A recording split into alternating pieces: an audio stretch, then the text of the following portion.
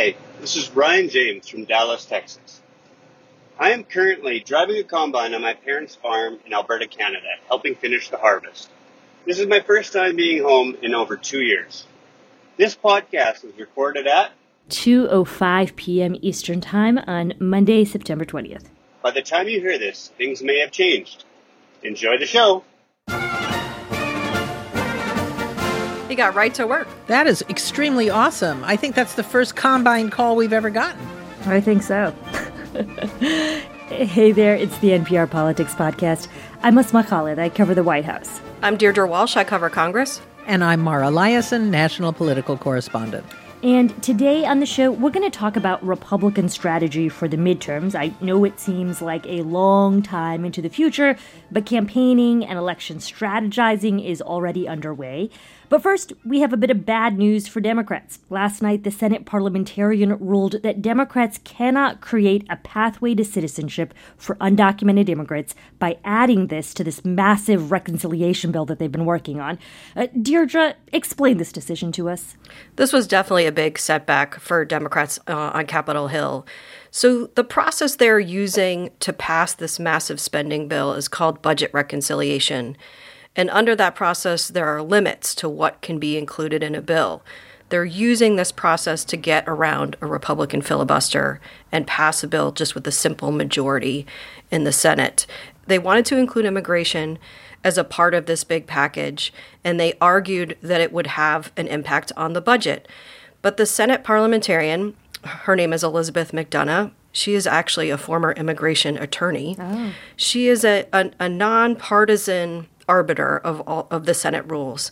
And she ruled that this proposal from Democrats to provide this path to citizenship for roughly 8 million undocumented immigrants had an impact way beyond the budget, and it was outside of the rules for budget reconciliation.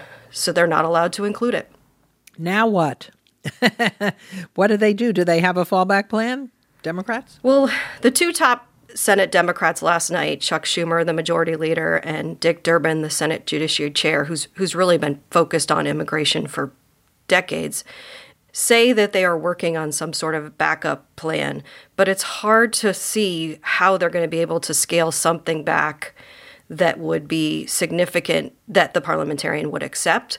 We're waiting to see what they propose, but it seems kind of like a long shot. And I will say, I think that the parliamentarian essentially did Democrats a political favor. I mean, as we all know, immigration reform is an extremely contentious issue, and a lot of moderate Democrats were probably relieved to not have to talk about this issue heading into the midterm elections and not have to vote on it. So speaking of the midterms, and I know that a lot of y'all are thinking that's a year from now, that we all should chill. There's a lot of other topics to talk about. The reason I want us to talk about it today is that, Deirdre, you have done some really good reporting about how Republicans have already begun strategizing of what they're going to do, in part because they think they have a good chance to take one or maybe both chambers.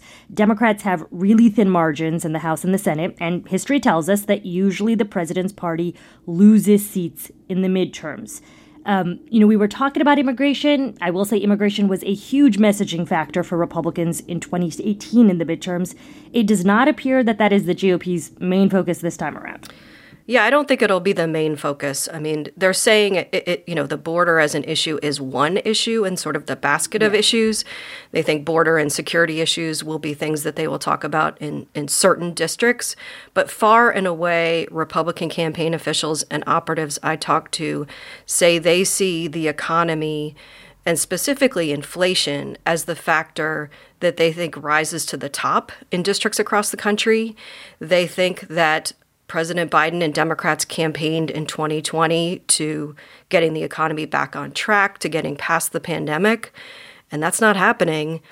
They think that it's the top issue where voters will feel a sense of essentially sort of buyer's remorse for giving the Democrats control of both the White House and Congress. The interesting thing about inflation, we have seen prices rise for certain goods. Overall, we're not seeing runaway inflation, but inflation is something that's very psychological. If people feel prices are rising, regardless of what the economic data says, they're going to feel worried about it. that can in itself cause inflation. So I think that the Republicans are probably onto something there. But it's also important to remember how tied together the economy and COVID are. That's why President Biden has been focusing so much on trying to get everybody vaccinated, because if COVID isn't under control, the economy can't open, and that is the thing that the White House is most worried about. I do wonder, though, how much something like the economy as a standalone factor really matters to people, or is it like indicative of how they feel about President Biden overall? And the reason I say this is in 2018, I did some reporting on the, at that time, relatively positive economic conditions in the country, how that might affect President Trump and Republicans in 2018. And there was this political scientist I talked to at Emory who had studied all these midterms, dating all the way back to World War II. And he told me it wasn't necessarily the health of the economy. He found that approval ratings of a president were a far better predictor of what was going to happen in a midterm election. Right. Do you feel like the economy is a factor of just overall how people feel about the president? Well, look, the president's approval rating is a very good indicator of how well or poorly his party is going to do in the midterms. The economy gets factored into that approval rating. What we did see during Trump, when the economy was good, it still didn't save him or his party from taking a real drubbing in the 2018 midterms. So we're so tribal now that a lot of factors that used to determine the results of midterm elections just don't anymore. Now it's all about motivating your base to turn out. And I think that's why you see Biden taking what is for him pretty divisive approach about vaccines. He's going to that us versus them playbook, saying we've got the vaccinated majority and the economy and schools are being held up by the unvaccinated selfish minority. But, you mentioned approval ratings, and we have seen the president's approval ratings take a dip in recent weeks. Oh, definitely. He's under 50. He's in the high 40s, which isn't a good place for a president. And that is definitely something that these Republicans I've been talking to said really puts them in a much better position. I mean, they are feeling very confident that they are in striking distance of retaking the House of Representatives and possibly the Senate. And if you listen to the messaging, it's Biden's economy. I mean, a lot of the policies that Biden and congressional Democrats passed as part of the American Rescue Plan were popular, but there hasn't been a lot of linkage from voters to the president sort of giving him credit or giving Democrats on the Hill credit for some of those policies, and Republicans see an opening there. And if you listen to Mitch McConnell, I mean, he did a Fox News radio interview and was asked about a state poll about a possible Republican challenger running against a Democratic incumbent, and the poll. And he basically was like, I don't care about that poll. It's all about President Biden's approval ratings. And here's what he said about them. We all know that next year will be a referendum on how you feel about this administration. Presidential approval is the coin of the realm in these off-year elections 2 years into a new administration. That's certainly what Mitch McConnell is hoping. But remember what had just happened in California. Recalls are really a referendum on the incumbent. That's the whole point of a recall election. But Governor Newsom managed to change that referendum into a choice election between him and a very Trumpist Republican, Larry Elder. So I think Democrats are hoping that instead of being a referendum on the incumbent's part, on the president's party, they can make the midterms into a choice between Trumpist Republicans who want to get back into power and the things they're doing to open the economy. All right, we are going to take a quick break, and when we get back, a look at some of the other key political issues that could tip the balance of power in Washington, D.C. And we're back. Let's focus now on some of the other big factors heading into 2022. To me, the really sort of huge wild card here is President Trump. Most presidential candidates who lose an election kind of fade into the backdrop. The losers are not necessarily in play in the next midterms. But President Trump feels like such an X factor. There are questions about, will he campaign? Who will he campaign for? Will he say something outlandish that'll make the evening news? Will he announce he's running for president again before the midterms? And Deirdre, how much are you hearing from Republicans about the former president and what role, if any, he might play in these midterms? The Republicans I talked to said it's really unclear how active Trump will be in specific races. They say his policies are popular, and so that candidates talking about the same types of policies as Trump are expected to be a big part of the debate in the midterms. They don't think that he's going to travel to a lot of races, but they think he can raise a lot of money, help motivate the base for Republicans. But I think, the one thing they're not saying, I think, is that in a lot of the places that are competitive districts where there are suburban voters that were turned off by Trump in 2020, will they still have a negative opinion of him? Will they still be thinking about him and his impact on the party in the midterm election? I mean, their argument is in 2020, a lot of House Republicans did well and they picked up seats in an election they were expected to lose. So they think that voters can distinguish between former President Trump and a Republican candidate on the ballot.